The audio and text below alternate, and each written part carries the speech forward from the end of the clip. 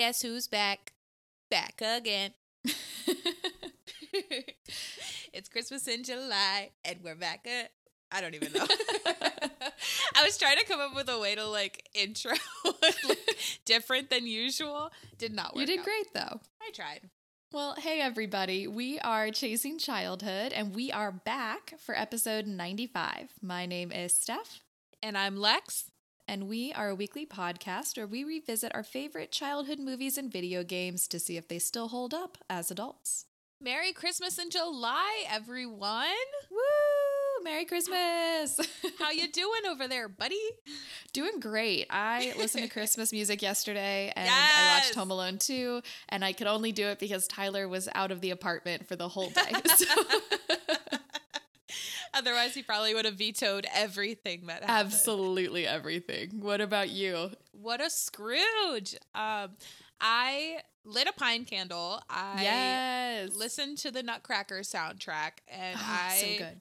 am currently drinking a peppermint mocha from Starbucks. Listen, it's only fair that we get Christmas twice a year. Like, I feel like it doesn't make sense to have it once a year. You have to have it twice. Seriously. And it's also super fitting because I am currently home alone. So this like never happens. I am home alone. That's amazing. I am Kevin. All right. So we are continuing our month of sequels with today's film. We are watching Home Alone 2. So we'll start with some background info and fun facts about the making of Home Alone 2. Then we're going to play a little game, then get into our review and decide whether this film still holds up 30 years after its release. So Home Alone 2, Lost in New York is the full title of this film, although I just refer to it as Home Alone 2. Yes, is a 1992 American Christmas comedy film and the second film in the Home Alone franchise, obviously. Like the first film, this sequel was also directed by Chris Columbus and written and produced by the late, great John Hughes. For Home Alone 2, Macaulay Culkin reprises his role as Kevin McAllister, Joe Pesci comes back as Harry, Daniel Stern as Marv, John Hurd and Catherine O'Hara reprise their roles as Mr. and Mrs. McAllister, and several other characters come back. This film also welcomes new characters, played by Tim Curry, Brenda Fricker, Rob Schneider, and Eddie Bracken. Apparently, John Hughes finished writing Home Alone 2 by February 1991 after signing a 6-picture deal with 20th Century Fox, and filming for the movie started in December 1991. The film was theatrically released in the United States by 20th Century Fox on November 20th, 1992. Wow. That's a quick turnaround. Like, I think they started filming in May 1991. Or sorry, May 1992 or something. That's crazy, because, like, didn't Home Alone come out in, like, 1990? So this was right on its heels. This was, like, right after. Seriously. I mean, I feel like the first movie wasn't even done and John Hughes was already working on the second. He's like, I got more to say. Yes. He's like, part 2. Right. Overall, Home Alone 2 received mixed reviews from critics, with praise for the performances, but criticism for its darker tone, use of violence, and similarities to the first film. The film grossed over $359 million worldwide on a $28 million budget. Wow. Home Alone 2 became the third highest grossing film of 1992, behind Disney's animated Aladdin and Warner Brothers' classic The Bodyguard. As far as award wins and nominations, the film overall won 1 People's Choice Award for Favorite Comedy Motion Picture, and John Williams earned himself a BMI Music Award for his musical contributions to the film. So if you haven't seen this at all, haven't seen this since the early 90s, or if you're a purist who immediately hates all sequels and refused to see this, here's a plot summary written by an anonymous author on IMDb. 1 year after Kevin McAllister was left home alone and had to defeat a pair of bumbling burglars, he accidentally finds himself stranded in New York City, and the same criminals are not far behind. I feel like they could have just put Ditto, but in New York. Yeah. Like Ditto, but New York. Same, but different. So let's get into our fun facts. All right, let's do it. So our first fun fact is that Catherine O'Hara, who plays Mrs. McAllister, was worried that her character wasn't trying hard enough to find Kevin. In the first movie, she like really does everything in her power. She drives cross country. She suffers with a bunch of polka players. Yeah, like she does so much. She's like her screaming earrings in the airport. Yeah, sells her earrings. Like there's so much. So because she felt like her character wasn't trying hard enough to find Kevin in this one, scenes were actually added to show her concern, which my immediate thought is maybe the scene with her talking to the police officer and just various other ones.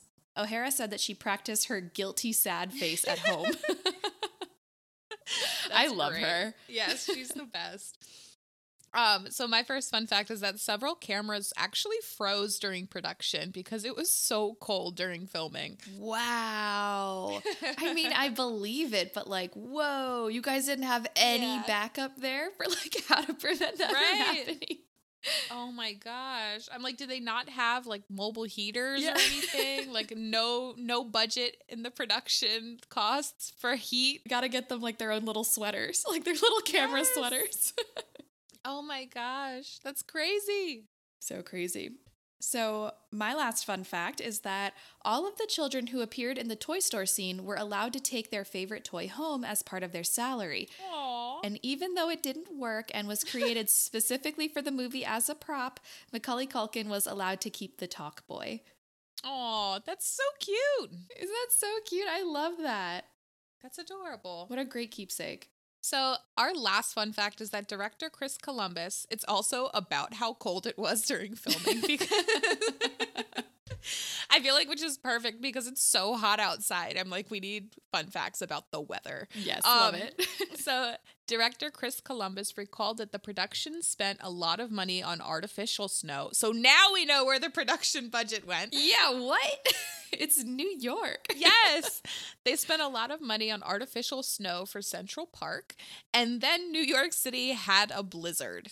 Guys, I don't work in production and I am not a meteorologist, but I probably could have told you that, like, wait a day. Like, you get snow in New York. Seriously. It gets cold up here, guys. Like, your cameras froze and that wasn't enough to give it away that, like, it might snow in the near future. Oh, that's my so gosh. funny. Although I feel like these might not have been in chronological order. I feel like the blizzard came before the cameras freezing. Totally possible. So let's get into our game. Let's do it. All right, guys. So we're going to play a Christmas game because why not? Where we've each found or created really bad plot lines for holiday movies, and the other person has to guess what movie it is from our terrible descriptions. I am so excited for this because, like, I had a full Jimmy Neutron brain blast moment. I worked every single one of my last brain cells to put together some bad plot summaries. I feel like half of mine were self-created and half I got inspiration from like Reddit. So I love that for you. All right, Lex, do you want to go first? Yes, I was about to say, should we rock, paper, scissors? But how? No. I believe that you will have a good first one to kick us off. Okay. Guys, we're so giddy today. Like, we're so excited. I know, I'm so excited. It's such a good day. All right, let's try this one first. Man thinks his best friend hates his wife when really he's stalking her. Man thinks his best friend hates his wife when really he's stalking her. Do you want to phone a friend? Do you want to? Is it Love? Is it Love Actually? Yes, it is. Ding, ding, yes. ding. Amazing. One of the 5,000 plot lines from that movie. I want you guys to know I've never actually seen Love Actually, but I knew this because Tyler described that plot in a very similar way like years ago to me. He was like, yeah, like this guy thinks that like his friend is like in love with his wife, but like the dude's actually like obsessed with her. And I was like, what is this movie? It's so weird. And everyone like fantasy, like, I don't even know how to like, what is it called when you put something on a pedestal? You like immortalize it or something. Yeah, everyone, Like, I mean, putting it on a pedestal is a good way of putting it. Yeah. Everyone like freaks out over that scene because he's like, to me, you are perfect. And I'm like, she is married to your best friend. Oh my gosh. It makes me cringe every time. Okay. All right. So my first one is, well, I'm so excited for you to hear this. I'm so nervous. A toy salesman commits manslaughter and takes the dead guy's identity. A toy salesman commits manslaughter and takes the dead guy's identity. Manslaughter.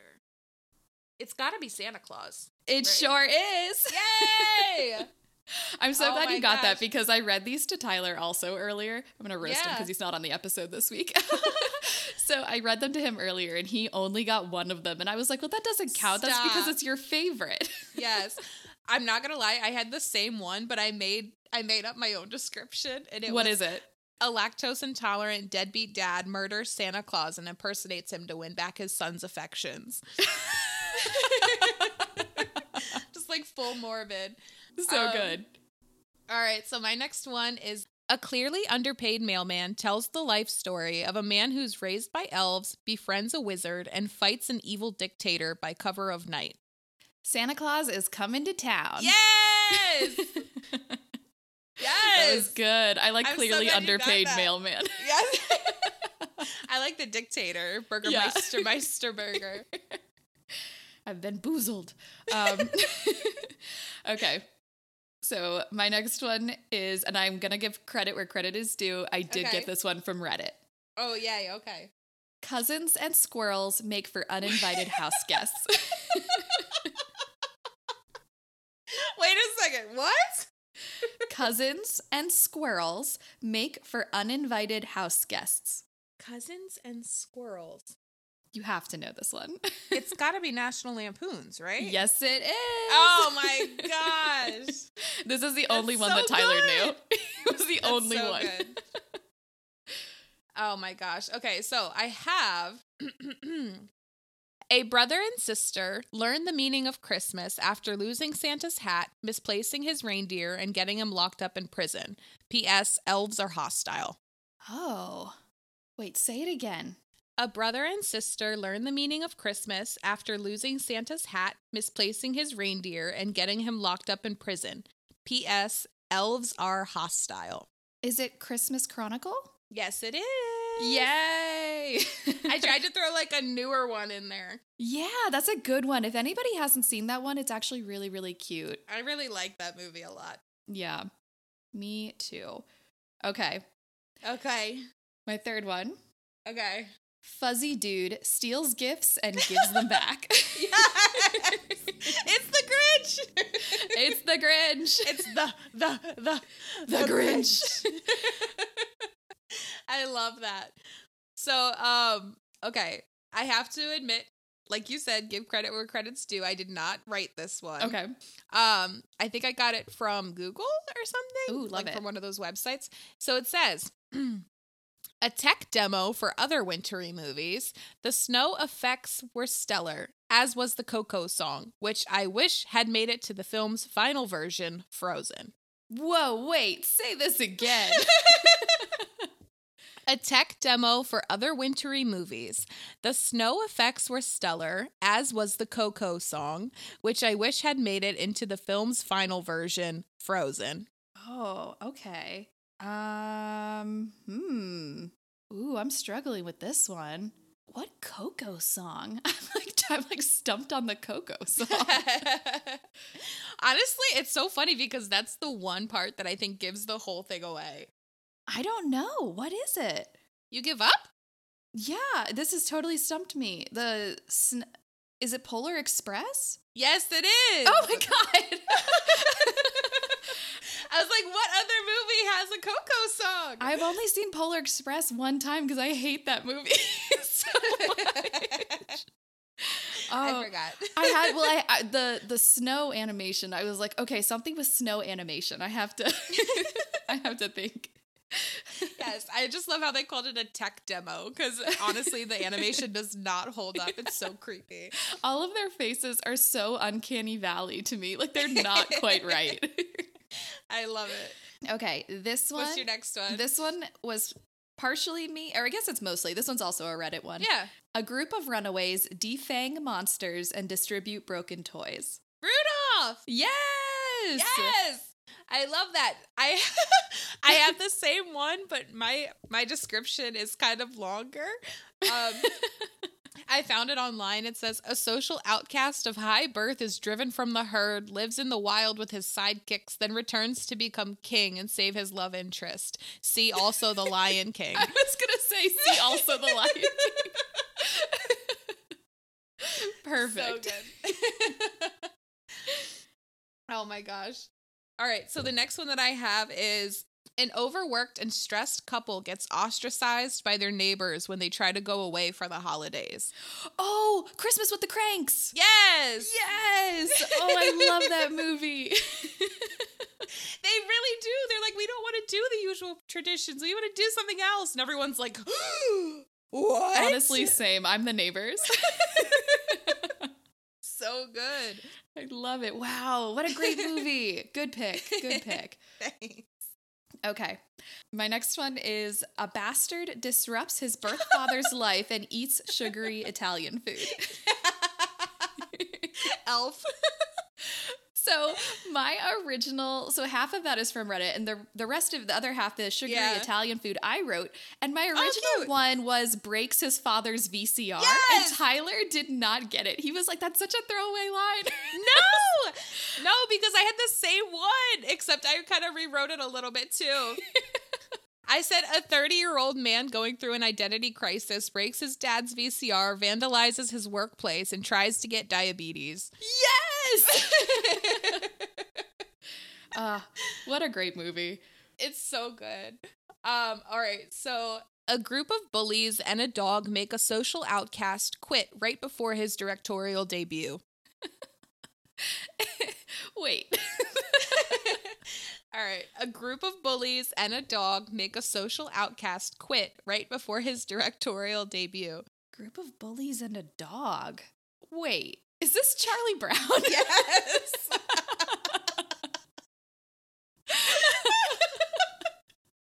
I'm dead. They're like, you can be director, but we hate you. Amazing. Okay. My last one. Local hero stumbles upon another culture and decides to appropriate it. Wait, what? Hold on. Do that again. Local hero stumbles upon another culture and decides to appropriate it. What?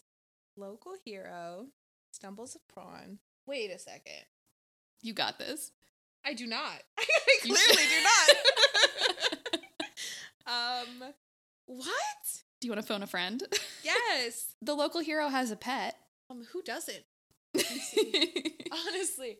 And then the worst part is the only thing that keeps popping in my head is when Buddy the elf is walking up to Jovi and he's like, someone else shares my affinity for elf culture. No, you have to think it's me. It's me. I came up with this one. So you gotta think, what would who am I as a person? This is also not strictly a Christmas movie. Oh my gosh, this is the Nightmare Before Christmas. It is. Stop it. I love that. And then chaos ensues. Exactly. All right, so I have two that I'm between for my last one. So you got to choose either A or B. Do both of them. I can guess both of them. I believe. Oh, okay. All right. First one is, so in this time-bending ancient tale that questions what immortality is, a saint and his polar opposite, pun intended, sibling are forced to spend the holidays together. A saint and his polar opposite. His polar opposite sibling. But it's funny because it's polar and he's in the North Pole. In this time-bending ancient tale that questions what immortality is, a saint and his polar opposite sibling are forced to spend the holidays together. Whoa, what? All I can think of is Fred Claus. It is Fred Claus! Is it really? Yes! Yes! Oh my gosh, we did it. In this time-bending ancient tale, because they're born in like 326 BC, and they're like, and it takes place in like modern times. Well, when you started, I was like, yes. A Christmas Carol? But then you said they were siblings who had to spend the night, and I was like, oh, okay, so not that. Dead. This was fun. I was about to say, do you want one more? Yeah, go for one more if you want. Animated doll visits mystical land and beats a rock monster in order to gain a princess's help to fight rodents. Okay, first of all, it's Barbie and the Nutcracker. Yes! I I was about to say, let me read that again. I forgot it's a rodent infestation. Listen, Sorry. I knew immediately. But you the got rock it. monster, Yes. princess, gotta defeat rats. Yeah. Yes. Love it. Forever. Oh my gosh. That was fun. That was fun. I enjoyed that. All right. That was We ready to jump into the movie? Yes, we are. So, how much did we watch this as kids? You know what? No. I only watched this a couple times as a kid. I watched this so much more as an adult, which is so interesting to me. I've seen this like a million times as an adult. As a kid, I was actually like, I watched the Home Alone movies, but I wasn't super into them the way I was into others. But yeah, I definitely didn't watch this one a lot. I don't even know if we had this one on VHS. What about you? I agree. I think I watched the first one more. So I think I had only really watched this one as an adult, like back to back with the first one. Yeah, same. But what was it like for us to rewatch this? I have several notes.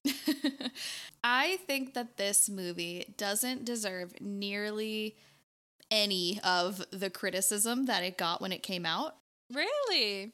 I think that a lot of critics were really harsh on this. Yeah. And this sequel kind of hit. I mean, it definitely has darker tones, and it definitely has probably scenes that were unnecessary for the overall plot line. But I felt like it really touched on a lot of nostalgia from the first in ways that weren't too similar. Like, obviously, you know, it's part 2, like they just do the whole thing again in New York. But a lot of it, I felt like, hit very special notes, like when he's setting up his whole booby trap experience in the abandoned house or the renovated house. They used the same music from the first one, which I thought was a nice little callback. And they used different classic Christmas songs in this. I don't know. I don't think it deserved, like, yes, there is definitely warranted criticism, but I don't think it deserves nearly as much as it got.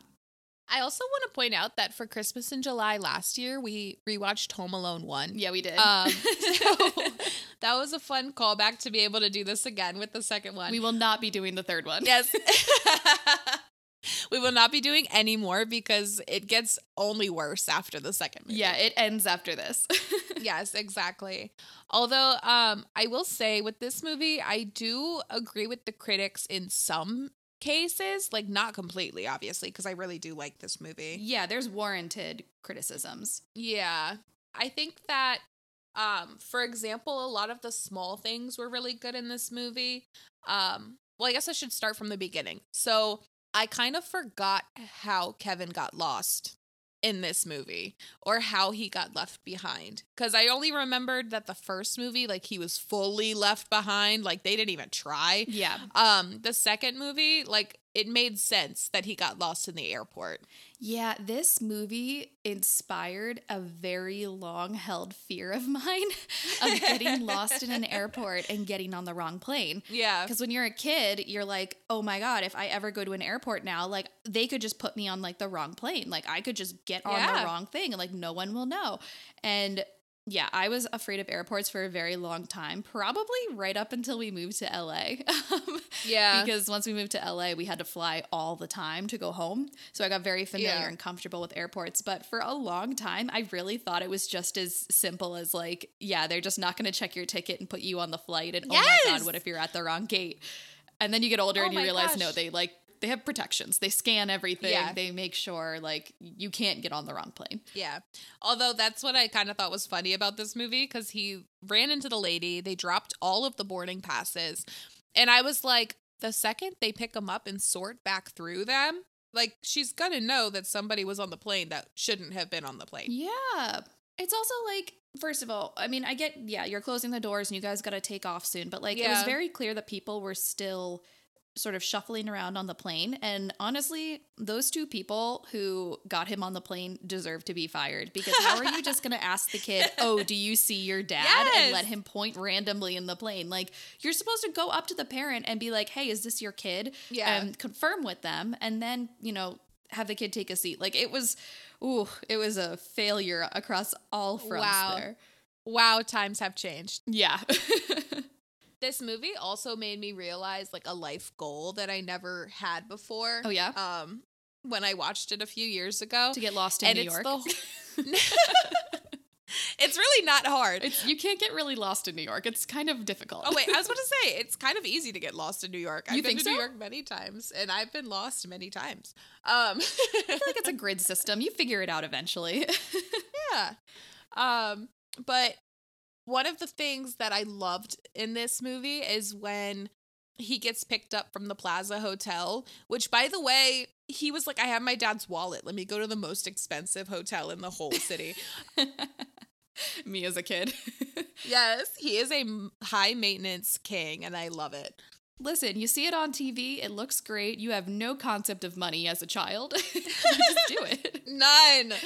So, but he gets picked up from the Plaza Hotel in a limo, and they give him like a cheese pizza, and he's in there watching The Grinch. I was like, this is a life goal I never knew I needed until now. And I actually got to do it for my birthday like 2 years ago. Oh, that's right. You did. Yes. So before, like, literally months before the world shut down for COVID was my birthday. And that was like the last outing that I had before COVID hit. And it was so much fun. Like, my sister and my brother-in-law treated me to basically a limo ride in New York with a bunch of my friends. And it was a lot of fun. Although they didn't allow pizza or The Grinch. So it was kind of lacking in that aspect. But it was so much fun. That's so fun. It was, I want to do it again, though. Like, you should totally do it again and bring Maya. We should do it. Make her ride around. Yeah. I'm like, once you move back, we should do it. We should totally do it. But every time I see that scene, I think of the John Mulaney joke from one of his stand-ups where he's like, I watched that scene as a kid and I was like, this is the height of luxury. Yes! Like, this is it. You've like peaked. Seriously, though, there's no limit. I thought the same about the ice cream in bed scene, too, when I was a kid. I remember thinking, like, that is exactly what I want out of life. Yes. I'm an adult now, and nothing has changed. So yes. That was one of the lines that made me laugh out loud when he was like, make it 3. I'm not driving. I'm not driving. driving. Like, what an icon. Honestly, Peter like, why did I just say Peter? Honestly, Kevin McAllister is like life goals. This man is everything. Such goals. Yeah. Was very jealous of his entire experience, minus almost getting killed by the goons. So. Right. I love him breaking the fourth wall the entire time, too. Oh, yeah. That was the best part about the first one. Yes. Best part about the second one.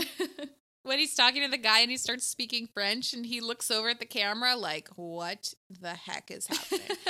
It's so good. So funny. And it was a good callback to the first one because the family was supposed to be going to France in the first one. Yes. So. Oh, I didn't even put that together. That's amazing. Yeah. So good. I noticed the foreshadowing for the first time during this rewatch. Oh, yeah? In the beginning, when he's in the room with his mom. And she's like, what is it with you and Christmas trees? Yeah. And then later she finds him at the Christmas tree when they're like reconnected again. Yeah. I never noticed that before. That scene is always so sweet to me when she finds him at the Christmas tree because as someone who also is very big on and loves Christmas trees, that is where I would be as a child as well. Yes. For anybody who's ever been to New York or been to Rockefeller Center, it's magical. It's so magical to stand there with that enormous tree. They have a whole ice skating rink down below it now. You can't stay there for too long because there's a lot of people. There's a lot of people, but it's really magical and it's really beautiful. So made 100% sense why a child would be just standing there marveling at it. Yeah. Honestly, I get so emotional every time Kevin's reunited with his mom. I know, like me it's too. It's always the sweetest thing. I always get so like teary-eyed every time. Like Tyler and I were watching it yesterday and I was like, oh, this is my favorite scene. I know, it's so good. Can I just say there's a few moments that I physically like laughed out loud. Like I know we always say now like I laughed out loud, but it's more like a but I literally laughed so hard at the part where Kevin calls out Uncle Frank and he's like, wouldn't want to spoil your fun, Mr. Cheapskate. I was like, stop it. Because Uncle Frank is the worst. He's the worst. He's seriously so horrible. And then the part where they're like, Kevin's not here. And like subtly just passing his bag back and forth. And then the mom goes, he's like, what? And the mom goes, Kevin! And like paints immediately. It's so good. Yeah, I feel like the the parts that really made me laugh were just everything with Tim Curry, like everything with his character. Him He's and the Rob best. Schneider, which I didn't realize it was Rob Schneider, which is so Yes! funny. I was about to say that. I did not realize that was him. I'm really not used to seeing him outside of Adam Sandler movies. Same. So like this was kind of so strange. Like the part like I just see him as like, you can do it all night long. Like Yes. as that character every single time I see him. But yeah, and then another moment that made me laugh was when the parents are talking to the police and they're like, well, we've never lost our luggage. And they both knock on wood. It's so good. And then the So last good. one is when at the end when Buzz was like, all right, everyone calm down. Hey, hey. And he tries to whistle, but he goes like, they all stop what they're doing anyways. So good. Oh my gosh. Enough with this goofy show of emotion. So good. It's so good. But I loved the cuts in this movie. Like, I thought whoever did the editing was genius in a bunch of parts. Like, for example, when they're like, Kevin doesn't know how to work a credit card. And it cuts to Kevin, like, literally charging at the Plaza Hotel, his room. Yeah, which also reminds me of the first one when they were like, Kevin doesn't know how to buy groceries or take care of himself. And he's like Yes! at the store, like literally buying groceries. And the part where he's like the Grinch smirk and it cuts to Mr. Hector Yes. smiling like the Grinch. It was so genius. It was so, so good. Oh my gosh. And then just I really liked the small things in this film. Like I said before, I really liked like the small hints to the first movie. Yeah. I didn't really care for the in your face ones, like when they woke up late again and the parents were like, we did it again. Yeah. That kind of felt like a cheap ploy for laughs, but the small things, like actually being able to hear someone on the other end of the line when the mom answers the phone and they're like, he's in New York. I thought stuff like that was really good, or like the subtle callback to the first film when you see the M burned on Harry's hand. Oh, yeah. So I really liked that. Yeah, I did love all the small ones. Like I said, I like that they used the same song for him to set up with the second one. I like that they referenced the paint cans down the stairs. Yeah. Which I thought was that funny. was good. And I like that they had him become friends with another old person in this one. Yes. Like last time it was his neighbor, the creepy, like scary old neighbor. And this one was the bird lady. Right. And I like the bird lady. But then he also had the toy shop owner guy who was fine. He was nice. Duncan, yeah. Yeah, I'm glad they didn't have him become like super close with that guy. I'm glad he was sort of like a peripheral character. Why did I say it like that? A peripheral character. Like, rah, rah, rah. Yeah, so he's like sort of like a side character. So it was nice that they introduced new characters and I didn't feel overwhelmed by how many there were. Yeah. And I liked that the hotel people were only in it for part of the movie. They also weren't like the whole movie, so you didn't have to keep track of like an entire ensemble cast. It was like Kevin's still the focus and there's just these kind of extra people sprinkled in, you know? Definitely. Especially with Mr. Duncan, because I like how they like built that small connection, like you said, to him, and then they were able to utilize that character and be like, Kevin wanted to stop them from stealing money from this man because like obviously he's collecting the money for charity, and then like he even writes the note and he's like, sorry about your window, you know, like I thought that was really sweet. And then I like how he's like literally says the most iconic line before throwing the brick through the window. He's like, another Christmas in the trenches. I'm like, oh my goodness, I love him so much. And then I did think it was funny though how, I mean, I know obviously Kevin has a huge connection with like Christmas trees, and he makes a comment like, how can you have Christmas without a Christmas tree? But I was like, the most fun I had at Christmas in recent years was like going to Orlando and going to Disney at Christmas. But even then they do have like fake Christmas trees up. So I'm like, I kind of get it. But I understand, Kevin, because I am low-key a Christmas purist, and I need to be where it's cold. I need to have Christmas trees. Yes. I need to see, like, Christmas decor. The reason, like, Tyler and I think we've only ever spent one Christmas in LA. Yeah. And we were both miserable the whole time because it was warm outside and, like, no one was around, and there's palm trees everywhere, and it just didn't feel like Christmas. Yeah.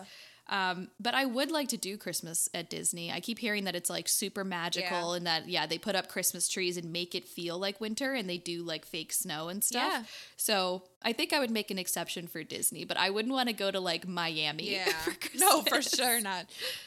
Disney was so much fun. And then they even had like a Christmas choir singing at night, and they had Santa Claus come. Or I guess they called him Father Christmas in the parks, but they had like this one random corner that we went to, and my aunt and uncle showed me this where it's kind of hidden, but when you go back there, like they have Father Christmas come out, and like you hear the jingle bells, and he comes out and he's dressed to the nines like Santa Claus, and then he like reads a Christmas story to you, and it's so sweet. And I was like, I literally always feel like such a kid whenever I'm in Disney World, and it's so much fun. And I remember we went with Maya, and she was just like mesmerized by him. He was awesome. And then I love that.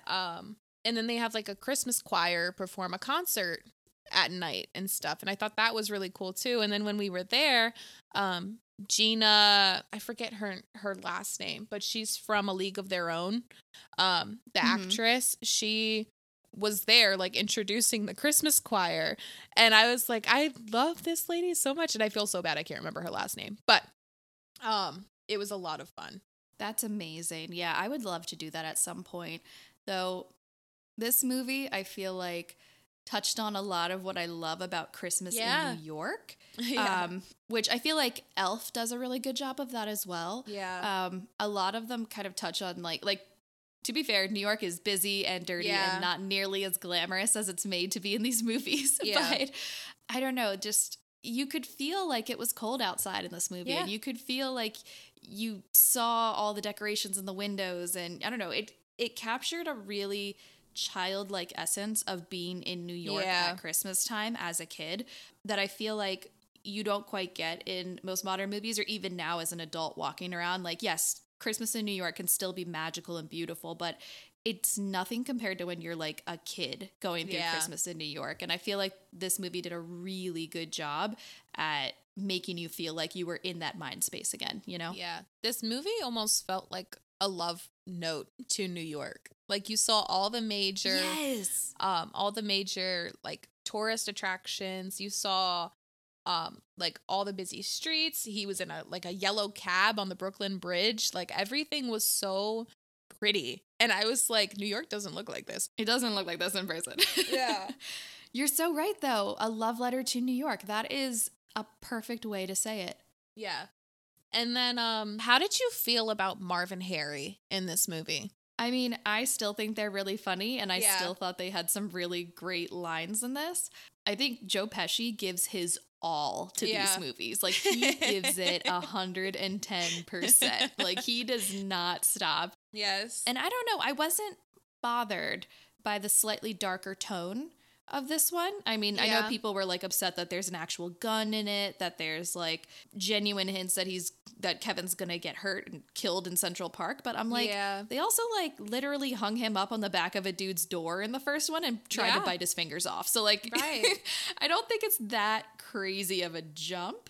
But I also felt like the darkness of the two of them complemented the fact that it was in New York now. Like, it had to be darker. This isn't the suburbs of Chicago. This is the streets of New York. So I felt like it complemented that. And I don't know, I wasn't mad at it. I thought that the reasoning for why they were stealing made okay sense. I thought it was very convenient that they would go in and try to steal from like a toy shop that just so happens to be donating to a children's hospital. They're definitely opportunists. But I thought it was funny that they were hiding out in the little doll houses. Like I thought that whole scene was hilarious. Yes. But yeah, I thought it was a bit of a stretch. Yeah, it reminded me of Elf when he's like rolling behind the security guard and Macy's are in gimbals.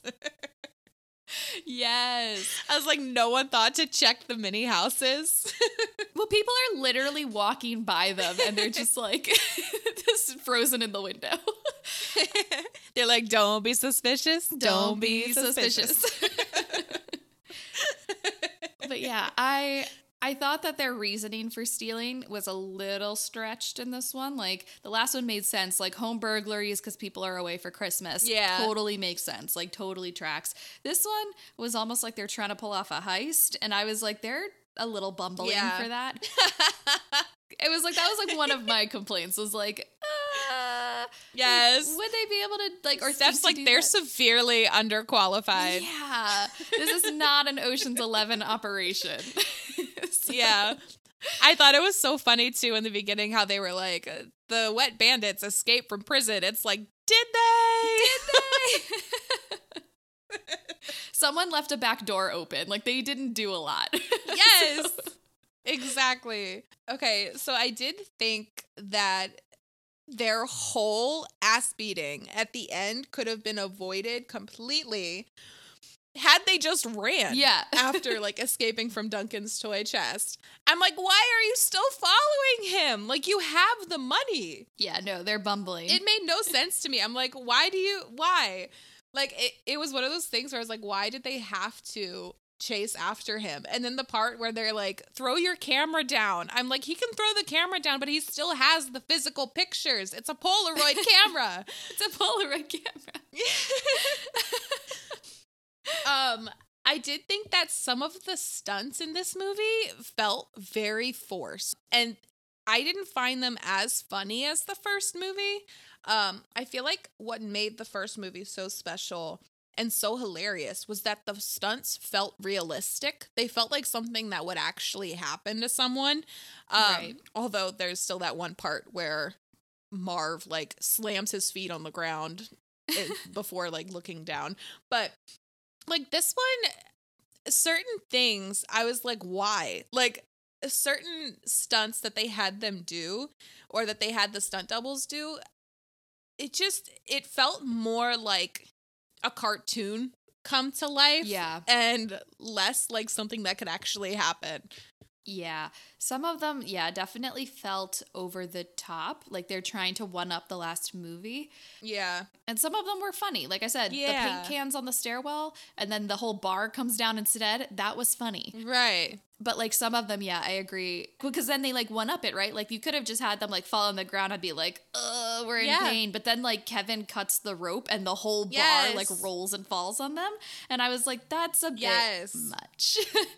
So yeah, I totally agree. I think a little overdone. Like not to the point that I'm gonna massively complain, but just like a little overdone. Yeah. Like for example, the part where Harry tries to jump to the ladder and like you don't see that the ladder's dripping in like slippery goo or whatever, but all of a sudden when he slips and falls, all of a sudden goo falls on his face. It's like clearly there was no goo on there when he jumped. And now there's suddenly like a bunch of goo on his face. Or like how Marv has the green goo on the floor and he slips on it, right? Right. And all of a sudden he slips, but he like slips like 20 feet away.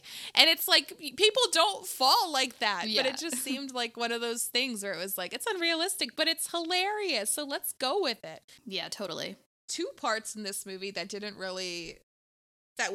were probably kind of problematic by today's standards are definitely the parts with the guns in it. Like when Harry has the gun and then when they're like, there's a crazy person in the hotel with a gun. I was like, yeah, that didn't really age very well. Yeah, did not.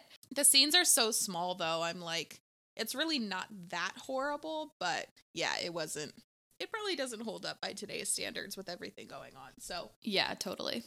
Totally agree. I only have a few more notes. And they're mainly about the end, because I thought that it was hilarious how, like, his family was so excited to go to New York and spend Christmas in New York, and then Mr. Duncan sends them all these presents, and they stay in, like, the nicest room in the Plaza Hotel. I thought it was so funny how they have a 2-story hotel room with, like, a massive living room, but all the kids are sharing a room still. There's something about that though. When it was Christmas Eve, my brother and I used to share a room sometimes when we were little kids, because it was just like the excitement of like, we're going to wake up together and like experience Christmas. So Yeah. I think that's really sweet. But yes, it is funny that they're all like 14 of the children are like crammed into one room. Yes. Like on top of each other. And then the parents arrive like through double doors Yeah, the to the drama living room. of it all. Like from their master suite. And then another part that made me laugh was the aunt when she's like, save the paper, we can use it for next year. I was like, you're gonna take all that paper back with you to Chicago? Like, you guys are not home. Yeah. How are you gonna save all this? And then they really should put a bell on Kevin. Yeah. He sneaks out again while they're opening the Yeah. presents and nobody notices until they get the bill. They're just really bad parents. I'm going to be honest. They're just bad parents. And then the last note that I have is I love how this film ends. I love that it ends with, Kevin, you spent $967 on room service. And then Kevin's face just goes, and then it ends. And did you read the receipt? At the end, I literally paused it so that I could read what he ordered from room service. I was like, No, what was it? I was like, being someone who's worked in the food industry, I was like, I want to know what he ordered and Yeah. how much everything was. What did he order? So this man ordered 2 chocolate cakes, Of course. 6 chocolate mousses, a Absolutely. crap ton of toppings, Of course. 6 custard flans. I don't blame him. 1 whole pastry cart, Yep. 8 strawberry tarts, Same. 36 chocolate covered strawberries, Oh, only 38? and a side of diabetes. I would have, yeah, I don't disagree with anything in that list. So, Yes. And everything totaled $728, Mm-hmm. but Kevin tipped $239.43. okay, the ice cream man deserved it. We all saw him. Yes. So, long story short, a 10-year-old can tip. So can So you, can everyone. you, Tip and your you waiters. We're not joking though. Like, tip your waiters. Seriously. It was so good, though. So let's get into our critic ratings. So for critic ratings, the 1992 film Home Alone 2 received a 6.8 out of 10 on IMDb, an insanely bad 35% critic rating on Rotten Tomatoes, a 62% audience score on Rotten Tomatoes, and 3 out of 5 stars on Common Sense Media. And just keep in mind, the original was rated 7.7 out of 10 on IMDb, a 67% critic rating on Rotten Tomatoes, 80% audience score on Rotten Tomatoes, and 4 out of 5 stars on Common Sense Media. Got it. Okay. Well, for our ratings, we can rate this film on a scale from A+ to F-. A+ meaning even though it's 90 degrees outside, this film brings me so much holiday joy. Kevin being left home alone is the best film premise ever, and I will definitely rewatch this not only during the holidays, but all year. F- meaning they basically copied and pasted the first film and added New York City backdrops. This film's been smooching with everybody, and I would rather have my house booby-trapped than watch this again. Even little Mo with the gimpy With the leg. gimpy leg. And Cliff. Just as a reminder, for our Home Alone episode a year ago, Lex rated the OG an A+, and I rated it an A+ as well. So based on this rating scale and our scores from the past episode, Lex, how would you rate the 1992 film Home Alone 2? I'm going to give this movie an A. I didn't think it was as great as the original, but I still had so much fun watching it. And honestly, like, there are plot holes in it, but I think it's so much holiday fun. But what about you? I am giving it the exact same for the same Yay! reasons. Stop trying to copy me. I know. I'm also giving it an A. I think that this movie is just so charming that you can overlook the plot holes, even any criticisms that we said. Like, it's so cute, and you really feel like you're in New York and experiencing the magic through a child's eyes, and it's just a lot of fun. So definitely an A. I always rewatch this one every single year. Yeah, same. So thank you everyone for joining us. Give us a follow on social media to see what we have coming up next. You can find us on Instagram and TikTok at Chasing Childhood Podcast and on Facebook at Just Chasing Childhood. Also, please be sure to give us a rating on whatever listening platform you're using to tune in. It really helps promote our channel, and we appreciate any and all feedback. If you have any film suggestions or just want to reach out and say hi, you can reach us via social media DMs or email at chasingchildhoodpodcast@gmail.com. Woo! Merry Christmas in July! Yes, it's the most wonderful time of the year. Kind of. The second one. Yes. December's the first. It's a close second, though. Close second. All right. Thanks so much, everybody. Bye, everyone. Bye. Bye, you filthy animals.